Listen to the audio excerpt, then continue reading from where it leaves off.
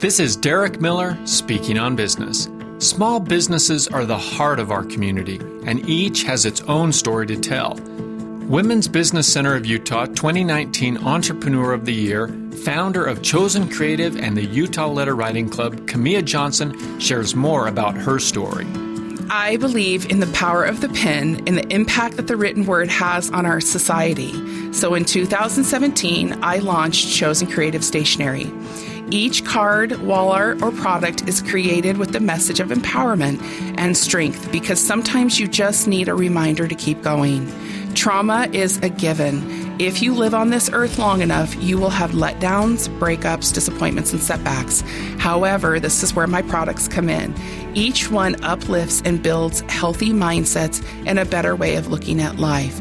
Then in 2018, I started the Utah Letter Writing Club, which brings the Utah community around a table to write letters of hope, love, and encouragement to the world. We are the only club in Utah of its kind and are listed on the Global Correspondence Society directory for letter writing clubs. Both businesses work together in unison to build our community up. Chosen Creative and the Utah Letter Writing Club are small businesses making an impact on our community and state. For more information, visit the Chosen Creative website. I'm Derek Miller with the Salt Lake Chamber, speaking on business.